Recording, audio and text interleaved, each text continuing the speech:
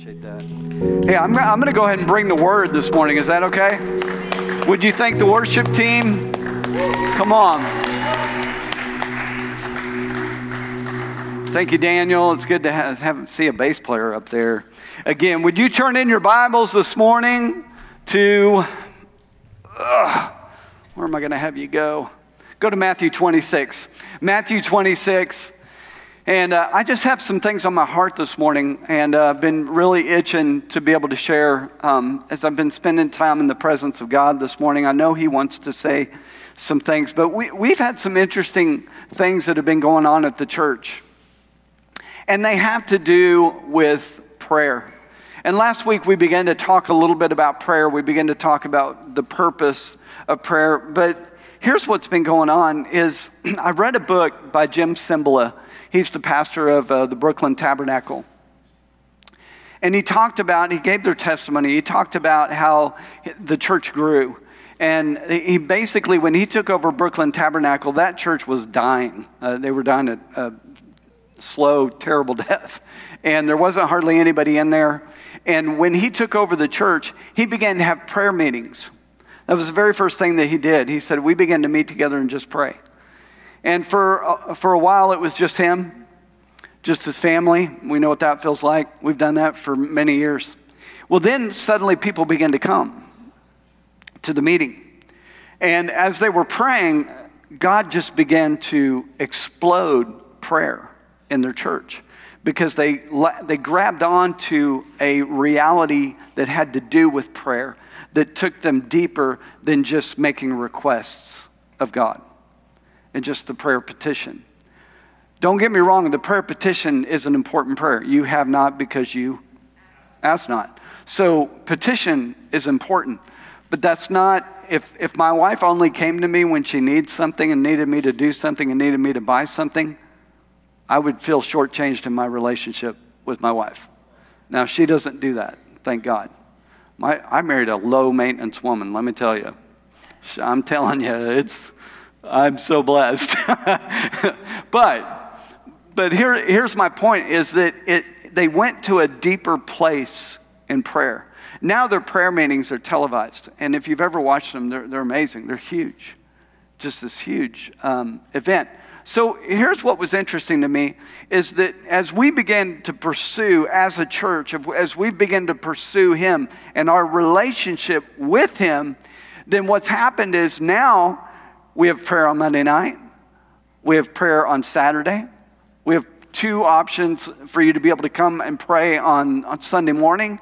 We even have a Bible class that teaches you about prayer, a women's Bible class going on Wednesdays. And I'm looking at stuff going, Lord, what are you doing?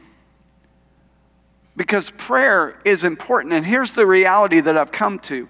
And it's based on this scripture. I know I had you go to Matthew 26, but I'm just going to reread a scripture that I read to you last week, and it's out of Hebrews chapter 10, verse 19. It says, we boldly enter heaven's most holy place. We boldly enter heaven's most holy place by the blood of Jesus. That the tabernacle was a picture of heaven.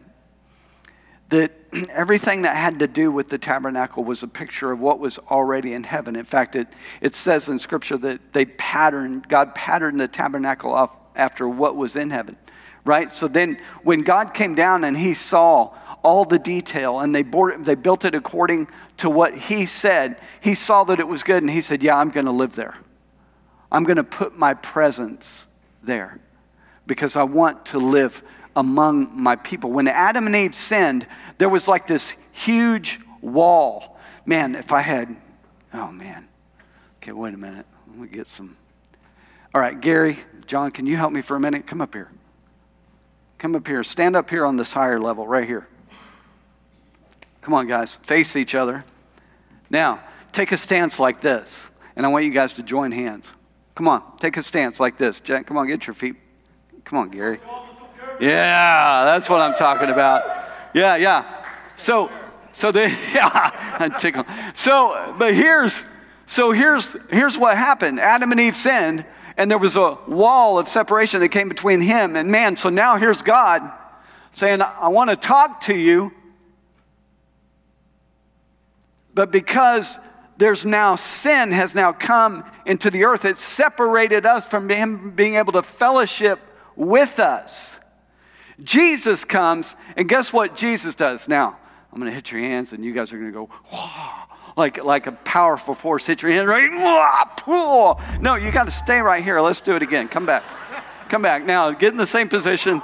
No, I'm sorry. Just your hands. Just your hands. You guys stay put, and you kind of swing like a door. You ready? Here we go. 1, 2. Are you guys going to do it with me? Okay, here we go.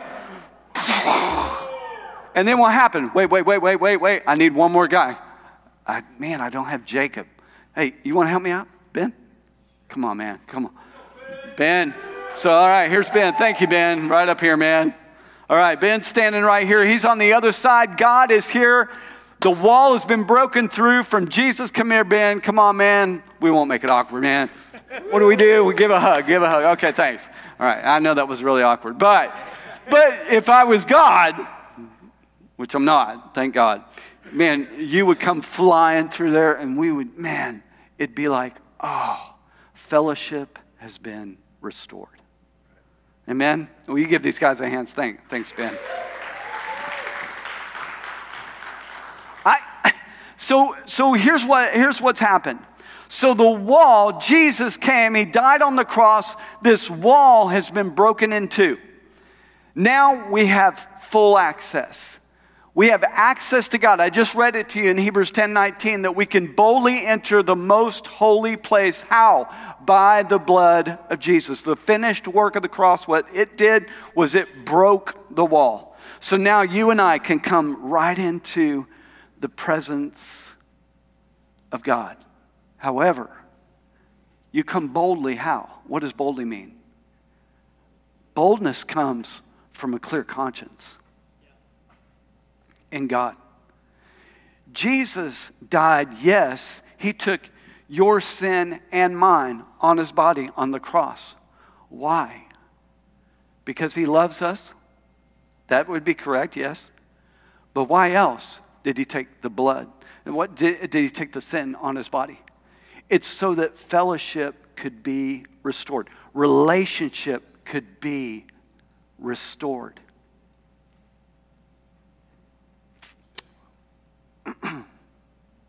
Was it Mandela who spent all those years in prison and he was restored to his wife after all those years? Think about that. Think about all the years that he was in prison, away from his wife. Think about the day that he was restored in relationship to his spouse. What that must have been like for him. I talked last week about Nicole's and my relationship because we wrote letters. We wrote letters for 9 months. That was social media back then. You wrote letters, put a stamp on it, and you mailed it. And then we would correspond back and forth. Later, I began to call. Back then, long distance was not free. I had about a $400 a month phone bill every month. Called 1 hour, one time a week. Friday night, 10 to 11. That was our big call. So I really got to know Nicole through letters. I began to see her character. I began to see different things that she liked, learn about her likes, her dislikes, who she was. But then when we started calling, that went to a whole new level because now I'm hearing the voice and all the different attributes of the voice and, her joking around, her teasing. She doesn't have a lot of sarcasm, but what she did have was in there a little. And so now I'm getting to know her at another level. But when that day that I flew to Phoenix and I walked off of the jetway and came through the door and she was standing there and we began to fellowship that whole week. We spent the whole week together. I began to know Nicole at a whole new level. And so I talked last week about the importance of prayer because we know God from the Word of God. Scripture is vital. It's vital. It not only tells us who he is, it's the last will and testament for us. It's our inheritance. So, there's so much from Scripture that we glean. And we can know God in Scripture, and the Holy Spirit reveals him through Scripture, but we know him more intimately by spending face time with him, face to face. That's a whole nother level. And so I want to read this scripture. If you're there in Matthew 26, hopefully you found it by now. Jesus is in the Garden of Gethsemane. Listen to what it says in verse 36. Then Jesus came to them to a place called, came with them to a place called Gethsemane. And he said to his disciples, sit here while I go over there and pray. And he took with him Peter and the two sons of Zebedee, that's James and John, and he began to be sorrowful and deeply distressed. Then he said to them, my soul is exceedingly sorrowful, even to death. Stay here and watch with me. Everybody say the word watch. Verse 39, he went a little farther, fell down on his face and prayed, saying, oh, my Father, if it is possible, let this cup pass from me. Nevertheless, not as I will, but as you will. Verse 40, then he came to his disciples and found them sleeping and said to Peter, what? Could you not watch with me for 1 hour? Watch and pray, lest you enter into temptation. The spirit indeed is willing, but the flesh is weak. So there's several different things in this, but I want to point out a couple of things in particular. Notice, first of all, that Jesus, when he comes back and he finds them asleep, he speaks to Peter. All three of them are asleep. Why is he speaking to Peter? Because Peter is Petra. He's the rock. He said, on this rock I will build my church. He's not only talking about the rock of revelation, he is, but that's not the only thing he's talking about. Peter is going to be the first pastor. This is the leader that Jesus is grooming to take over, to build the church on. And so he speaks directly to Peter, and he says, what? Could you not watch with me for 1 hour? I want to submit something to you. There is something about an hour in prayer. There's something about an hour. Spending an hour in prayer. That a friend of mine, it's actually the guy that we traveled with for 5 years when we were doing missions work. And his name is Terry. And he was telling me, I was asking him about different things that God had put on his heart that he did in his ministry. And one of the things was, he said, when I read that scripture, he said, I decided I was going to start praying an hour every day. And he said, I got to tell you, in my own experiences, he said, there's something about an hour. And you know what I discovered when I started doing it too, as we were traveling. I started just before we went on the road and started traveling full time. And as I was praying, what I found was there's this place where you go from the toil of prayer, where you're trying to focus your attention and try not to have squirrel moments, and you're shutting things off, and you're trying to get your mind to obey and quit thinking about other things, and God, I'm sorry, and coming back.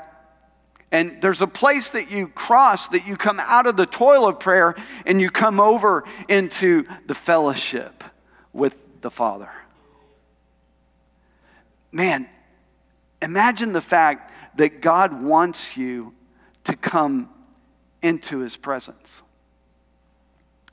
That he has given you an open pathway to have conversation with him and have fellowship with him and talk to him directly. That's massive.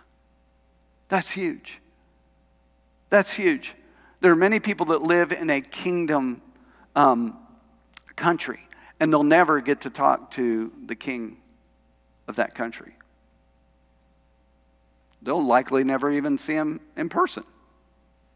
Maybe just on the television or in a newsreel or an interview or something.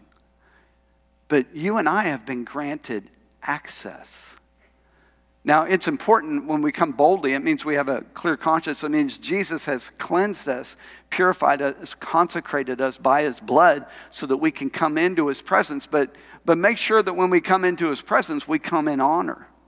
We come in reverence. We come in the fear of the Lord. This is important because hypocrisy, he's going to repel.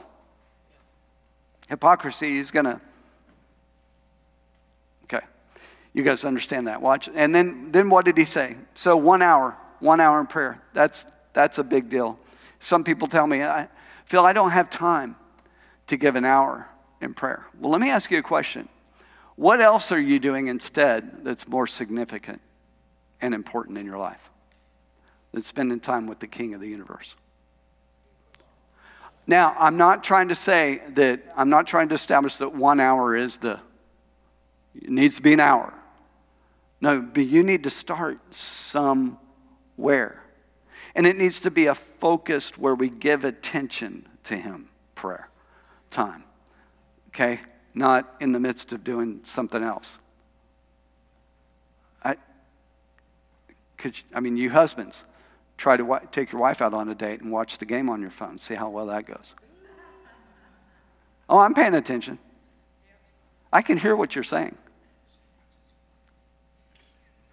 Okay.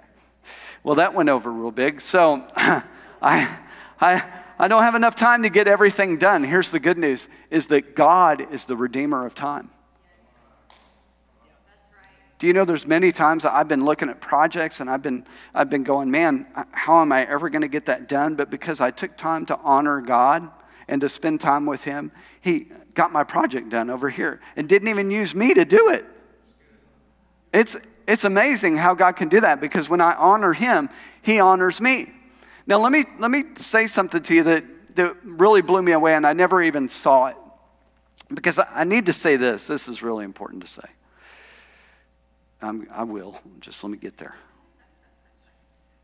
Oh, my word. There's so much. I'm going to have to come back. But anyway, when the Holy Spirit prompts you to pray, to watch and to pray, Jesus was trying to prepare the disciples by saying, could you not even watch with me and pray for 1 hour?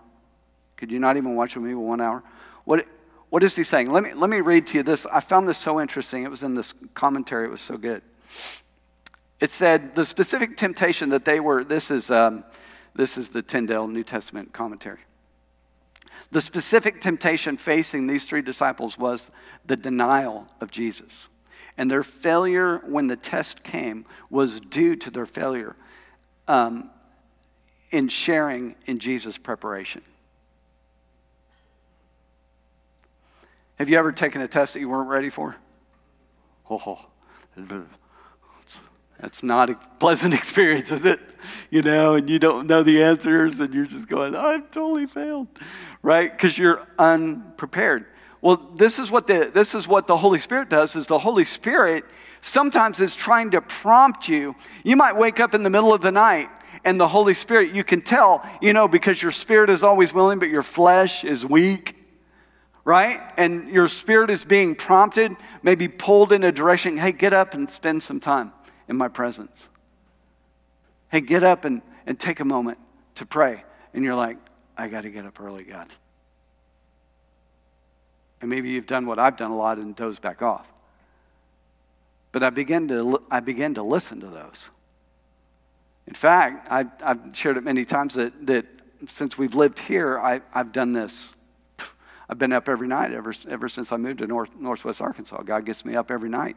And I know his voice now. I know that it's him prompting me to get up. And he shares things with me because I'm willing to take some time to do that and to get up and to do that. I want to be prepared, but sometimes I don't know what it's for. I don't know why he's waking me up.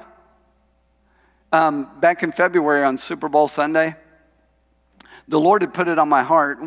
Months before, Nicole and I were having a conversation, and I said, honey, I just really feel like the cloud's moving from Jones Center. We were meeting in the Jones Center and in the chapel there. And I said, I can't put my finger on it. Nothing had happened. There was nothing had changed at the Jones Center at that time. Everything, was rolling right along, seemed to be going well. And I just said, I just feel like the cloud's moving. I can't explain it. And so I began to just put that to prayer. I called some pastor friends of mine and some other friends, and I said, would you pray with me over this? Because we're in the midst of making a decision, and I don't want to make the wrong decision. I want to go where God wants us to be. We began to look at buildings, and we would go in and look at the building and go, this isn't it. And we'd turn around and just walk back out, and so I didn't know. But on Super Bowl Sunday, the Lord had put it on my heart, and I did not connect the two at all. He put it on my heart. I want you to go and fast and pray for 3 days. I want you to get away by yourself, fast and pray. I said, okay, well, you show me where to go. And then the very next day, a local pastor friend of mine said, hey, Phil, he said, I want to let you know I have a cabin I built out in Henrietta. It's on 30 acres. He said it's on this lake, and he owns both sides of this lake area. It's like a branch that runs through this area. He owns both sides, and so there's nobody out there. I mean, it's very secluded, very private. And I said, well, if that's not confirmation, I don't know what is, And so I asked him about some certain dates, and he put them down and said, yeah, that'll work. And so I went out to this place, and sure enough, there is nothing out here. It's a beautiful little cabin, and it's a beautiful area, lake and everything. And I'm not there to fish. I'm there to get in the presence of God. So I take my keyboard, and I just begin to press into the presence of God. Now, it did come to my mind, okay, we're praying about Jones Center and what that meant, what God said, that the cloud is moving. And so this was my prayer. Lord, you know what you have in mind for us. And I thank you for revealing it to me. That was it. That was my big ask. And so I went back to just worshiping. I just went there to get close, to fellowship with him, to grow in my relationship with him. And after 3 days, it was Wednesday morning, I drove back home, got back home. It was just a few days later that I had the phone conversation with Pastor Eddie here at Central Cristiano. And I just was asking him about the building and how they, not the building so that we could meet in them, but I was asking him about, tell me again how you bought the land, tell me again how you guys built the building, what was the process, what was the time frame, and he began to share the story with me again, and finally he interrupted me the next question I had, and he said, Phil, what are you trying to do? So I shared with him, I said, well, we felt like the cloud was moving from Jones Center, and so we're looking at every possibility. Does he want us to get land and look at building and, meet temporarily somewhere else? And he said, well, this is really ironic. He said, because I was sharing with my wife a while back that if Phil and Nicole or Vision Church ever move from the Jones Center, I'm going to offer them our building. Well, I teared up. And I said, Pastor Eddie, I don't even know what to say. I'm in shock right now. I said, but I shouldn't be, because God knows what he's doing. So why am I sharing this story with you? It's because I want you to use it as a personal testimony that you can point back to and say, God, look at what you did. Look at what you did at Vision Church. Look at what you've done to enable us to be able to have services and save toward a building. And I didn't connect those two. I did not connect, I didn't go out there with this attitude of, I'm going to go out there, and I'm going to pray hard, and man, God's going to come through with an answer. I know there's times, but I just honestly went there in sincerity of heart and genuine spirit. God, I just want to spend time with you. I want to know you more. I want to be able to hear your voice on a daily basis. And here, God flips this whole thing. And in an instant, redeems the time. I don't have to go out and look at buildings. I don't have to go out and shop and figure out and finagle and toil. And I think sometimes as men, especially, we can enjoy the hunt, right? I mean, we're looking for something, My job is to go out and hunt it down and kill it and bring it home, And God is saying, no, I'm going to redeem the time. But what we have to do is we have to learn how to get quiet and to get still. It's not easy to do when you're a doer, because you like to work.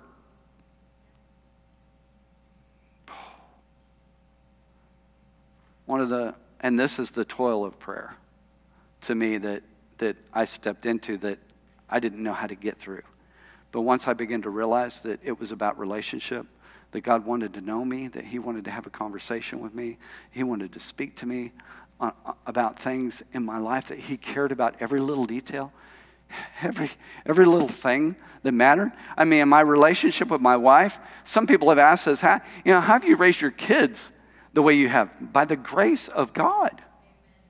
We have listened to the voice of the Holy Spirit. We have gone to the Holy Spirit every situation, every circumstance. We don't run to the phone. We run to the throne. I don't run to a counselor. I run to God. God, how do I do that? Okay, Nicole's not in here. I can say this. I don't run to a counselor about my marriage. I run to God. And I ask him, what can I do differently to change this situation? Or what, am I not being sensitive? He's there he's called the helper for a reason. Yeah, so these men, they weren't prepared.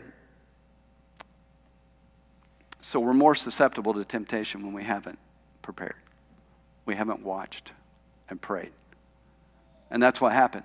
What happened? When Jesus was taken captive, everybody left. The temptation to deny him was not just Peter, it was everybody. Peter was the leader. Watch and pray. Everybody say watch and pray. Yeah. Let me read this about temptation. I thought this was interesting. Temptation derives its power not so much from the inherent force as from the condition in which it finds us. Unprepared. The same temptation which overwhelms the drowsy and the prayerless who enter into it is at once repelled by the watchful and prayerful who do not. My wife Nicole she's really good at watching and praying. And when we had Rebecca, and she was just a baby, she was a month old. She said, I walked by and I heard her praying, and she was praying over Rebecca's spouse. I was like, whoa. I mean, she's a month old. I haven't even decided what kind of shotgun I'm going to buy yet. I mean, she's a month old. Why are you praying over her spouse? She said, what better time to pray over her spouse? And I thought, wow. It took me a couple months to get on board with that. But I finally did, and we began to pray over her spouse.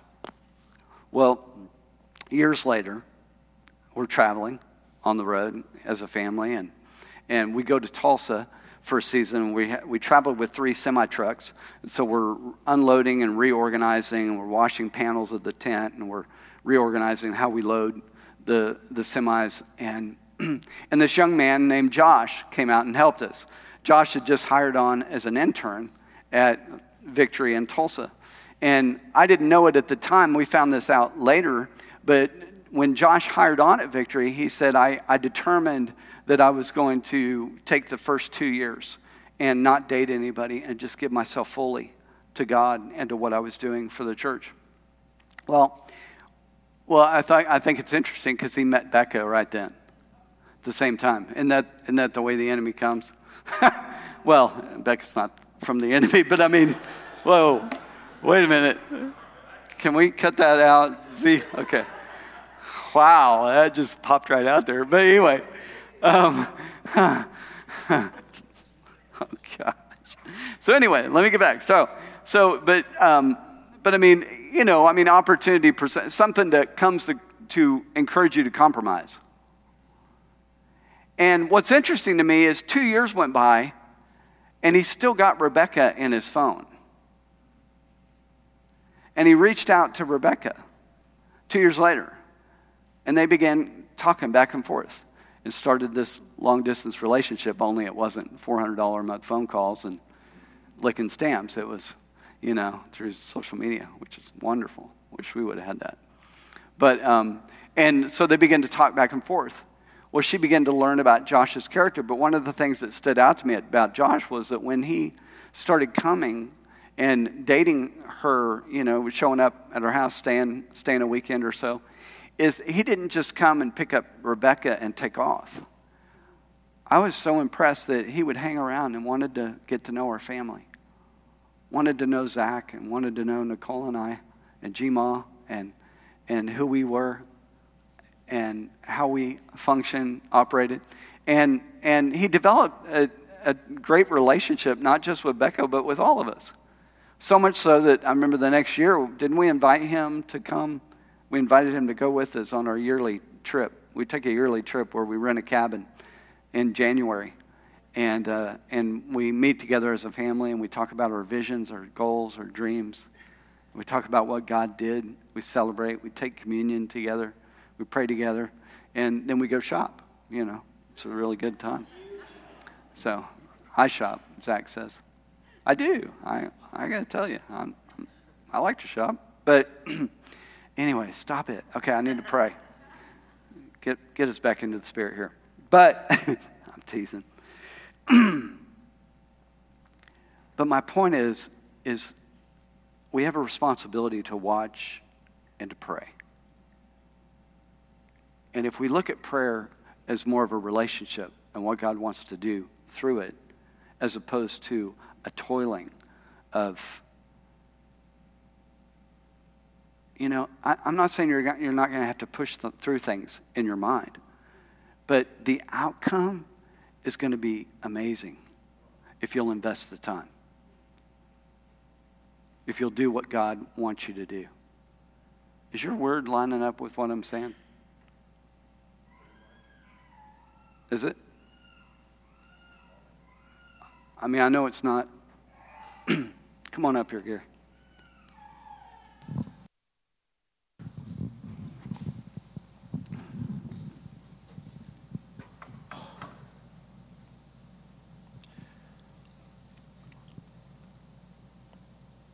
So the Lord this morning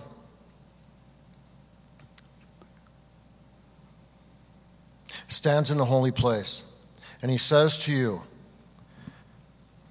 the veil has been torn, and he asks you to come into this place and to step in.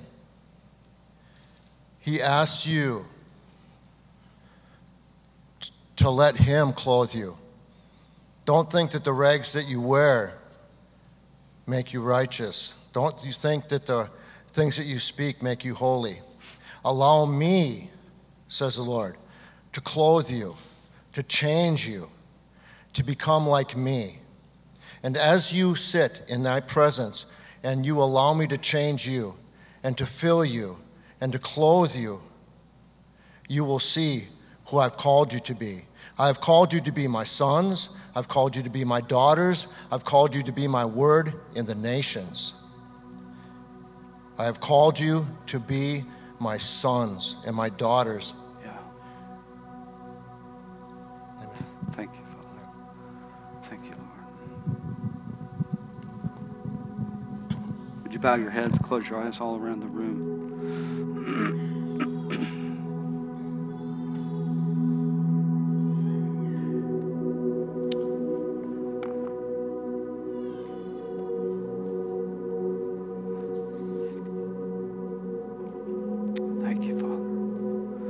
Thank you, Lord God. Thank you, Lord Jesus.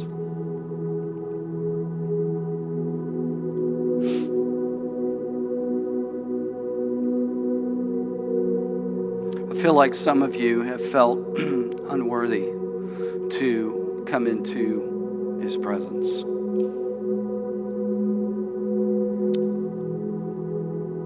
You're looking at your past, looking at where you've missed it, where you've messed up.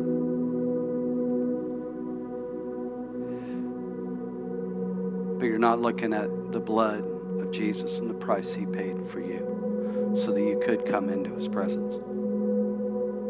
Maybe you don't want to go in because there's sin in your life and you need to repent of that. That's a purification process that Jesus can do very quickly.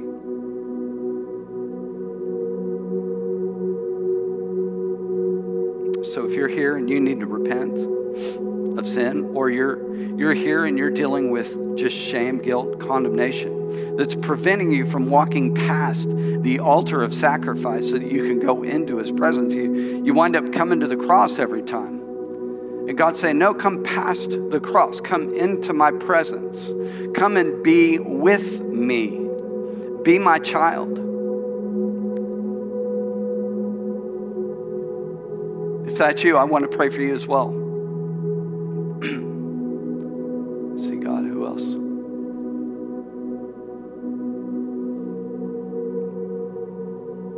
Who else, Lord?